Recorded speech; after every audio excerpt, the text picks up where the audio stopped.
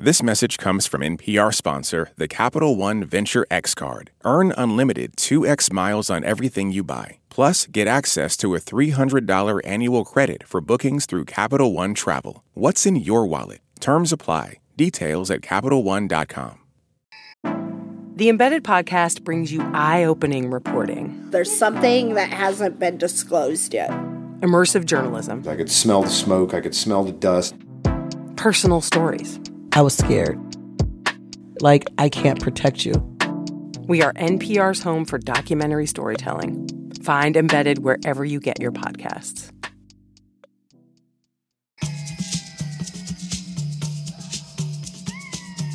From NPR Music, this is Alt Latino. I'm Felix Contreras.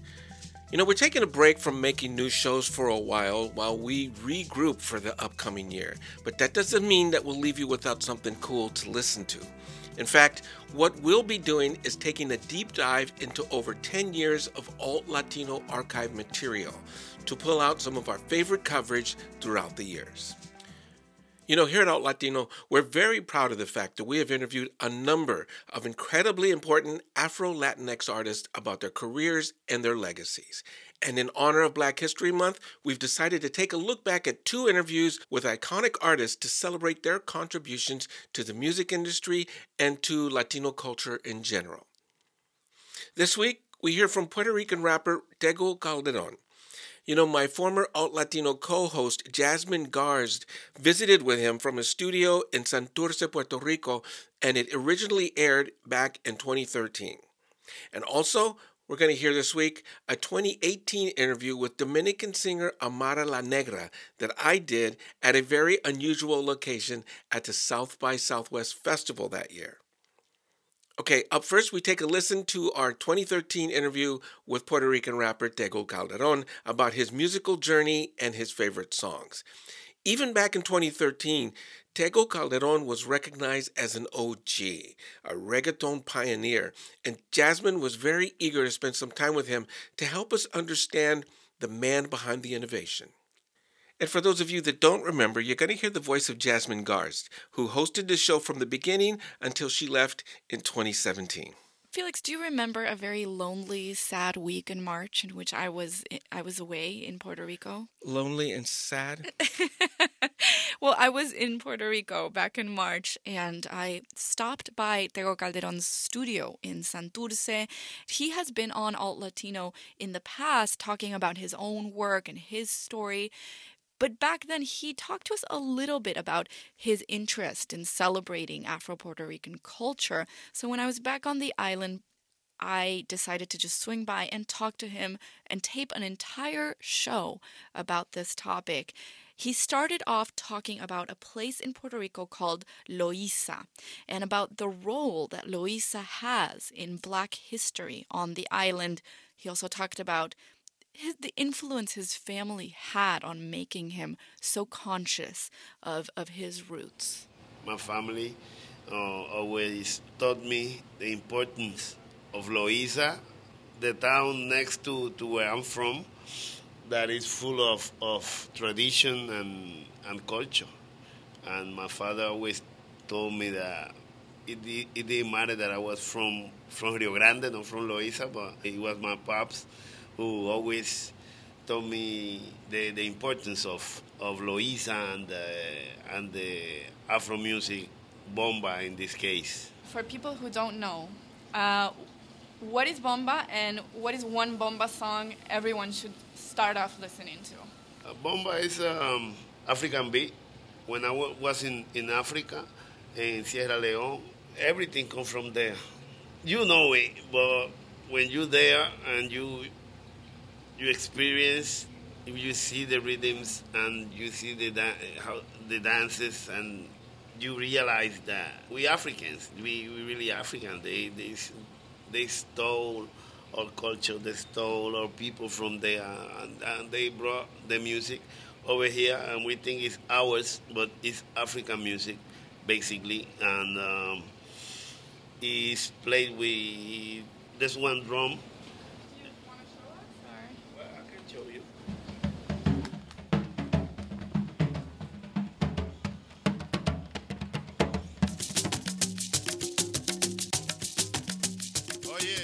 Let's listen to Tego Calderon's Ode to Loíza.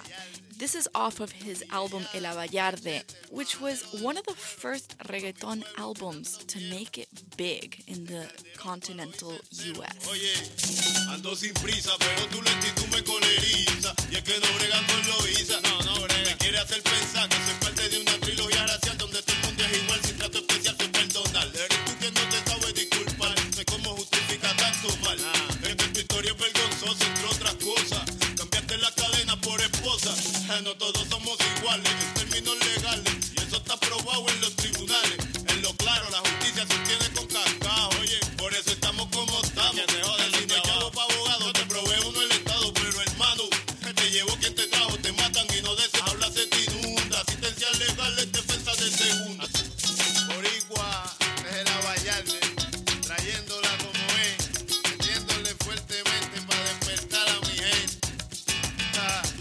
Oye, qué bonito es mi Loíza, mira qué bonito es. El DJ Yada, nos fuimos. Tego's story and his song talk about the historical significance of Loíza, but during the interview, I was fascinated by the fact that he spoke very, very candidly about the Black Puerto Rican experience in the past and in the present. And what he said to me is that part of the problem, a significant part of the problem, is lack of education about Black history in Puerto Rico in the Puerto Rican school system. Black Puerto Ricans are second-class citizens. Most of the Black population don't even realize it because you grow up, they don't teach you anything in school for you to be proud of, not even about the American culture. The Black side of the American culture, the Martin Luther King or the Malcolm X, or people like that you could identify with. And they only talk about slavery here, that we should be thankful for not being slave anymore. And I was watching Django, that movie from, what's his name, Jamie Foxx. And in Puerto Rico, they created a lot of house niggas. That's what they created in the public system. That was a very, very strong statement. Part of Tego's consciousness comes from his father. He says that his father really raised him to understand his own African heritage in Puerto Rico. He always taught me the importance of being Black, and I grew up different to other kids, and I thought I didn't feel how fortunate I was. I thought my father was a little bit crazy because we didn't have Santa Claus, we didn't have Thanksgiving. He didn't let me get Atari, and he didn't let me watch Star Wars, all that stuff. And I grew up differently to everybody. And when I went to Miami, I started listening to hip-hop, and there was, at that time, there was Public Enemy, KRS-One, with that Afro-conscious music. Everything that my father told me made sense, because these cool people was saying the same thing that my father always taught me. Felix, you know what's interesting? He said that he feels in Puerto Rico race issues are a lot more subtle, whereas in the U.S. it's very in your face, and you can't really ignore it. It was a reality shock when I got to Miami, and there I realized that who I was and what he was talking about. Because here, it's like under the rock. In the States, it's in your face. You don't belong. I don't know which one is worse. In the States, I realized that everything he taught me, it helped me to deal with the situation in Miami. It was cultural shock to me. His studio in Santurce in Puerto Rico was wallpapered with Ismael Rivera posters, pictures of Ismael Rivera.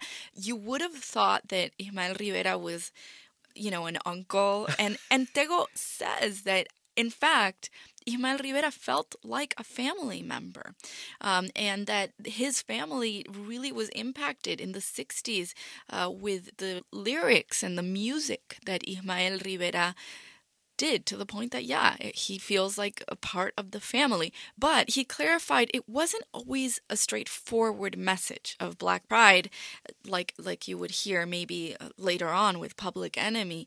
A lot of times, race was approached through humor. And Tego used the song Negrito Bembón as an example.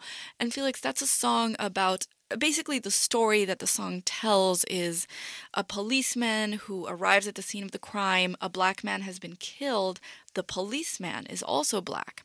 And the policeman asks the murderer, "Why did you kill this man?" And the murderer says, "Because he had big lips." And the policeman covers his own face and says that's not a good reason. The way they approach Black pride in salsa most of the time is like trying to be funny about it.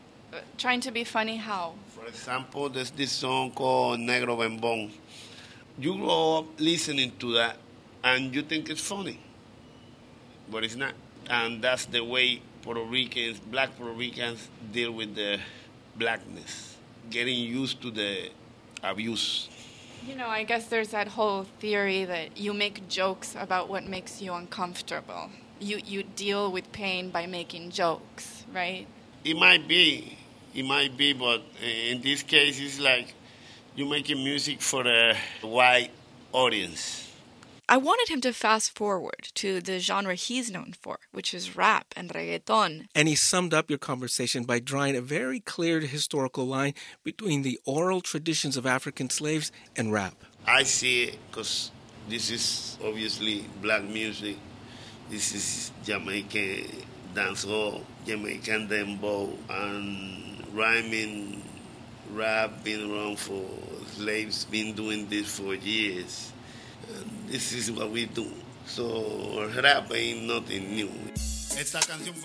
That was just part of the 2013 interview with Tego Calderon from the Alt Latino episode called Black, Puerto Rican, and Proud. Guest DJ Tego Calderon. It was hosted by Alt Latino former co-host Jasmine Garst. Back in 2013, no one had any idea of how big a worldwide phenomena reggaeton would become and how the Latin music landscape would change as a result. And just hearing Tego's words reminds us of reggaeton's roots, which is always so important. Because as they say, you have to know where you came from to know where you're going. Okay, now in the second part of the show, we hear from a 2018 interview with Dominican singer Amara La Negra, where I interviewed the singer about her journey and musical influences at the South by Southwest Festival from that year. I ain't gonna lie, this interview was one of a kind for a whole bunch of reasons, not the least of which is Amara La Negra's boundless, energetic spirit. But also because it took place in the private area behind the most popular barbecue restaurant in Austin. I'll explain how that happened after we hear part of a much longer interview. Okay, so I'm going to serve myself another rib and some potato salad. Mm-hmm. Okay? You don't have a rib? No. Espérate. Okay, you're going to have a rib too. Claro, because I'm a good friend. I really am. I would never let you eat by yourself. That is not friendly.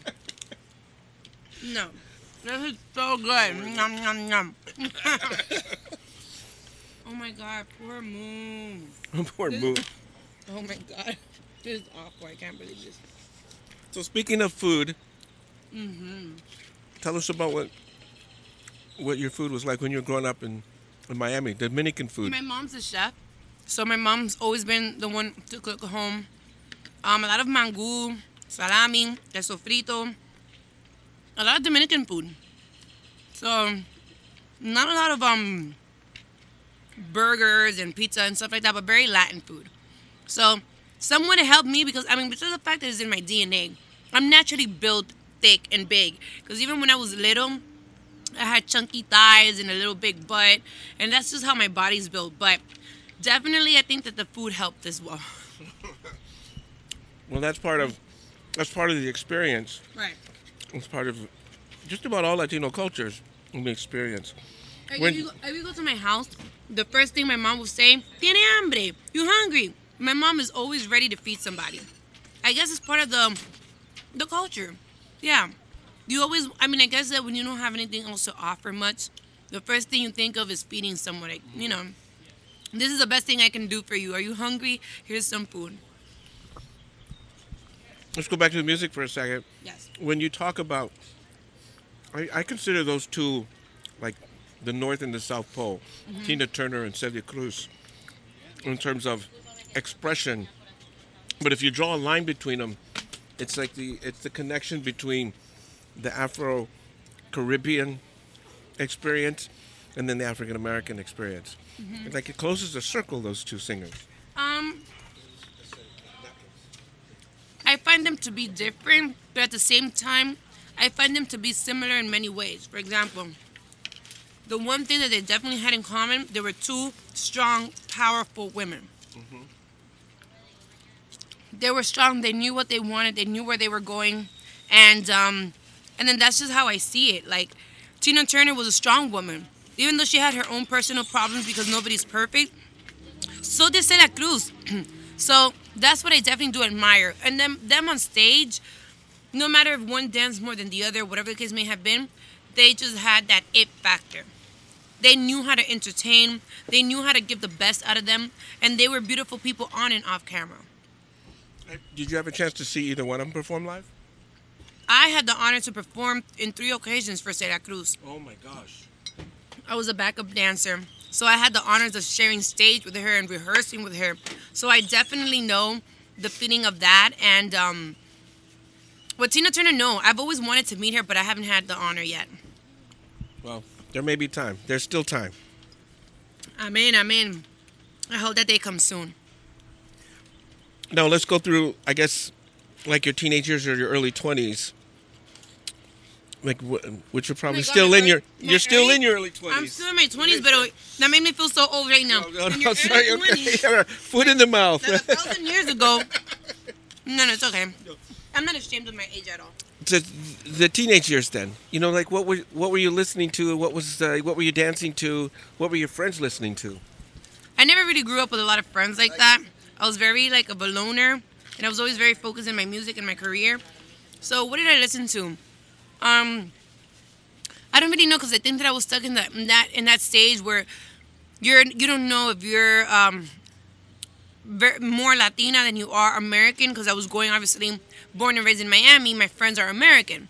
My surrounding, my what I'm studying in school, my teachers. But at home, it was very Spanish, very Latin. So I was kind of stuck in between listening a little bit of salsa, a little bit of merengue, but still trying to identify myself with a little bit of R&B, you know, kind of like Usher and stuff like that back in those days, and listening to B2K, listening to Cisco, listening to all these, you know, American artists. So I was kind of stuck in between back when the Spice Girls were hot and Britney Spears, and I was kind of still trying to find myself. So I listen to a little bit of everything. I think that's the beautiful thing about music, that music is universal. You know, it really doesn't have, even if you don't understand it, there's a vibe, there's a wave. All you have to know is that it feels good. My God. What happened? What is that? No, they just brought bread. But I got pie for you in a second, too. So. As if I don't feel guilty enough, he brought some bread and some white bread, not even wheat bread. Life is kind of good right now at the moment. Oh. And I promised that I wasn't going to eat any meat, and look at me now. I will take full responsibility for that. I know, and it's so good. Thank you. Now let's move forward. Let's talk about now the TV show, Love and Hip Hop in Miami, on VH1, by the way. Well, Love and Hip Hop Miami was an amazing experience. I loved it so much. I got to meet amazing people, and I got to meet not so many nice people as well. My single Insecure drops today, which I'm really excited about. And today is also the last episode, the second part of the reunion of Love and Hip Hop Miami. So eventually we will start recording again for the season 2. The show is really good, you know. I'm grateful to know that I have a new fan base. I was able to promote my music, who I am as a person, showcase my mom as well, because my mom is on the show. And just put a little bit of myself out there. Like, I didn't want to put any limits to it. I wanted to be as real as possible. And I wanted to show, like, for example, I showed that my mom's an immigrant, you know, because I know all the struggles that a lot of immigrants go in the United States. I showed that my mom works in the kitchen. Like, I really don't live this luxurious fake life that people want to see. I'm a struggling artist with big dreams. I've worked my whole life. And I feel like God's timing is perfect. Things are happening for me in its right time. Sometimes I felt like giving up because I started when I was 4 years old in Sábado Gigante. I was there 6 years every Saturday. Wow. I've worked as a radio host. I've worked as a TV host. I've done a little bit of everything. But God's timing is perfect, and I'm so determined that I refuse to give up till I make it. So, how would you describe the difference between making a record and making a TV show? That's a tough one. Well, music is based off of feeling. Is very based off your wave, your feeling, how you feel in your spirit and in your ambiance. Whatever way life is going for you, you can put that out through your music, whatever feeling you may have. TV is more real. It's more about what's happening at the moment. It's more about impulse, which sometimes is not good, but it can help you learn to determine how far you're really willing to go. Because, for example, outside of camera, I would never be the type of person to be physically confrontational. That's not the type of person I am. I'm slick with my mouth, yes. Mm-hmm. I will be like, beep this and beep that and beep all day long. But would I actually be physical and do something? I wouldn't. That's just not my style. However, people do also need to understand that we took about 2 years between negotiation and actually filming the show.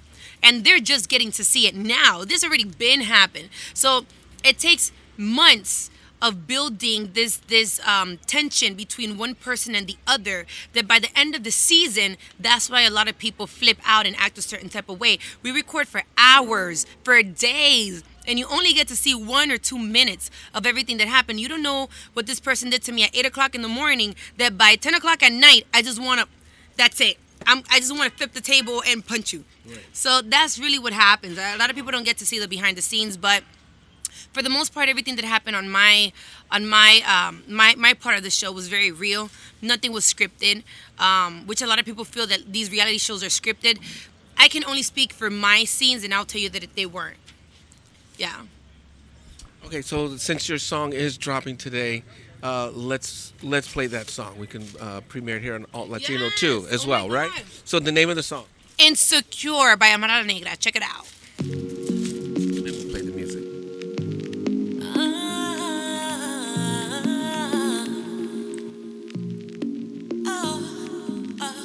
You say I'm loca, crazy. Said I've been tripping lately. I wanna know, baby, does that make me insecure? Mi amor, mi amor. Does that make me insecure? Mi amor, mi amor. Does that make me insecure? At night when you're falling asleep, hold your cell phone tighter than me. You think that I can see what's happening. You want me like ABC. Why you creep like TLC? I'll give you 2, 1, 2, 3 till I up and leave. You say I'm loca, crazy. Said I've been tripping lately. I wanna know.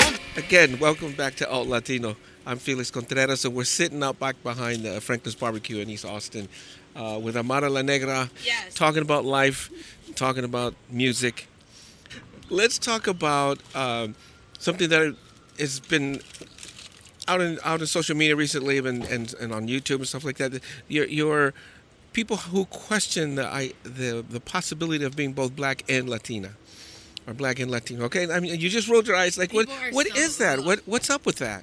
I just think that people need to learn how to be more open-minded. Like, people need to be open to being educated, to learning about stuff. You have to just be open-minded. It's not just what you see in your town. It's not just what you see on social media. It's not just what you see on TV. There are people, there are cultures that we still don't know. They are in the forest. They're in another part of the planet. Like, I feel that people feel as if it's not a mainstream, it doesn't exist. So if we don't see enough Afro-Latinos, that's a lie. That they don't exist. No, it's not. It just so happens to be that you haven't had the opportunity to get to know them. Just like I say that it happens all the time in the Latino community. The way that the United States is set up, they put, if you're black, you're African American, and they all go in one pot. If you're Asian, they all go in one pot. If you're Caucasian, you're all white. You all go in one pot. If you're Latino, you're all in one pot. But in that pot of Latinos, there's people from Honduras, Guatemala, Chile, República Dominicana, Cuba, Paraguay, Argentina. There's just so many different cultures, music, food. We are so different in so many aspects, even though that we're all brothers and sisters, that I just feel there needs to be more of that exposure so that people feel more educated on it. I am so honored to know that people somewhat now see me as a role model or as a leader. I have become the voice of the Afro-Latino community, which has been put in the shadows for so long. However, it comes with a big responsibility, and it comes with a big responsibility because at the end of the day, with the good comes the bad. And just like I have people that admire me, I get nigger notes all the time.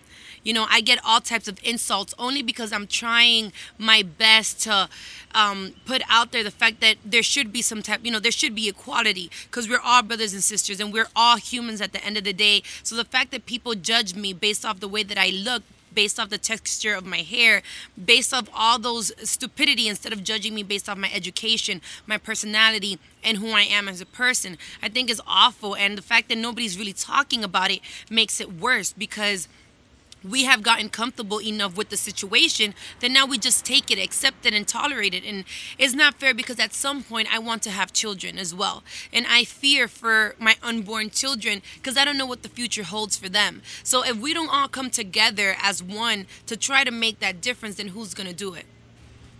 It's a beautiful statement. But it's only but my truth. That was intense. I got to eat. Hold on. Okay, I think we could put the microphone down now and let's just finish eating, right? Next time we'll meet at a vegetarian restaurant. Yeah, let's have some veggies after this. That was from the 2018 Alt Latino episode called Amara La Negra on Her Roots, Miami Reality, and Barbecue. Okay, as promised, here's the backstory on the location for the interview. I was supposed to interview Amara La Negra at a radio station, but I completely spaced and went to lunch instead. And when I realized, I called her crew and said, I'm sorry, I completely forgot. They said, we're starving. We'll meet you there. So our good friend Mincho Jacob, one of the guys behind Franklin's and a friend of the show, served us up a feast while we did the interview. In fact, I think I still have barbecue stains on my microphone from when I did that interview with Amara La Negra, another Afro-Latina musical and cultural innovator. And I want to remind you that you can take a deep dive into our 10-year archive by going to npr.org/altlatino. Also, in case you haven't heard, NPR Music's Tiny Desk Contest is now open.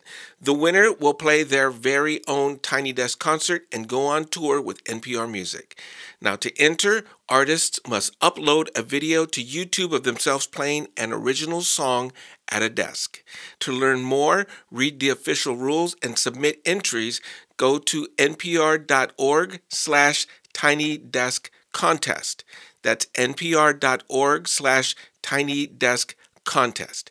Now, to be eligible to win, artists must be over 18, unsigned, and a resident of one of the 50 states, Washington, D.C., the U.S. Virgin Islands, and this year we opened it up to artists from Puerto Rico. Okay? The deadline to enter is March 14th at 11:59 Eastern Time. Again, the deadline is March 14th, 11:59 p.m.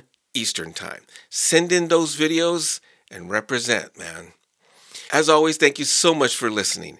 Please be safe and, reach out to those you love. Don't wait. Do it now.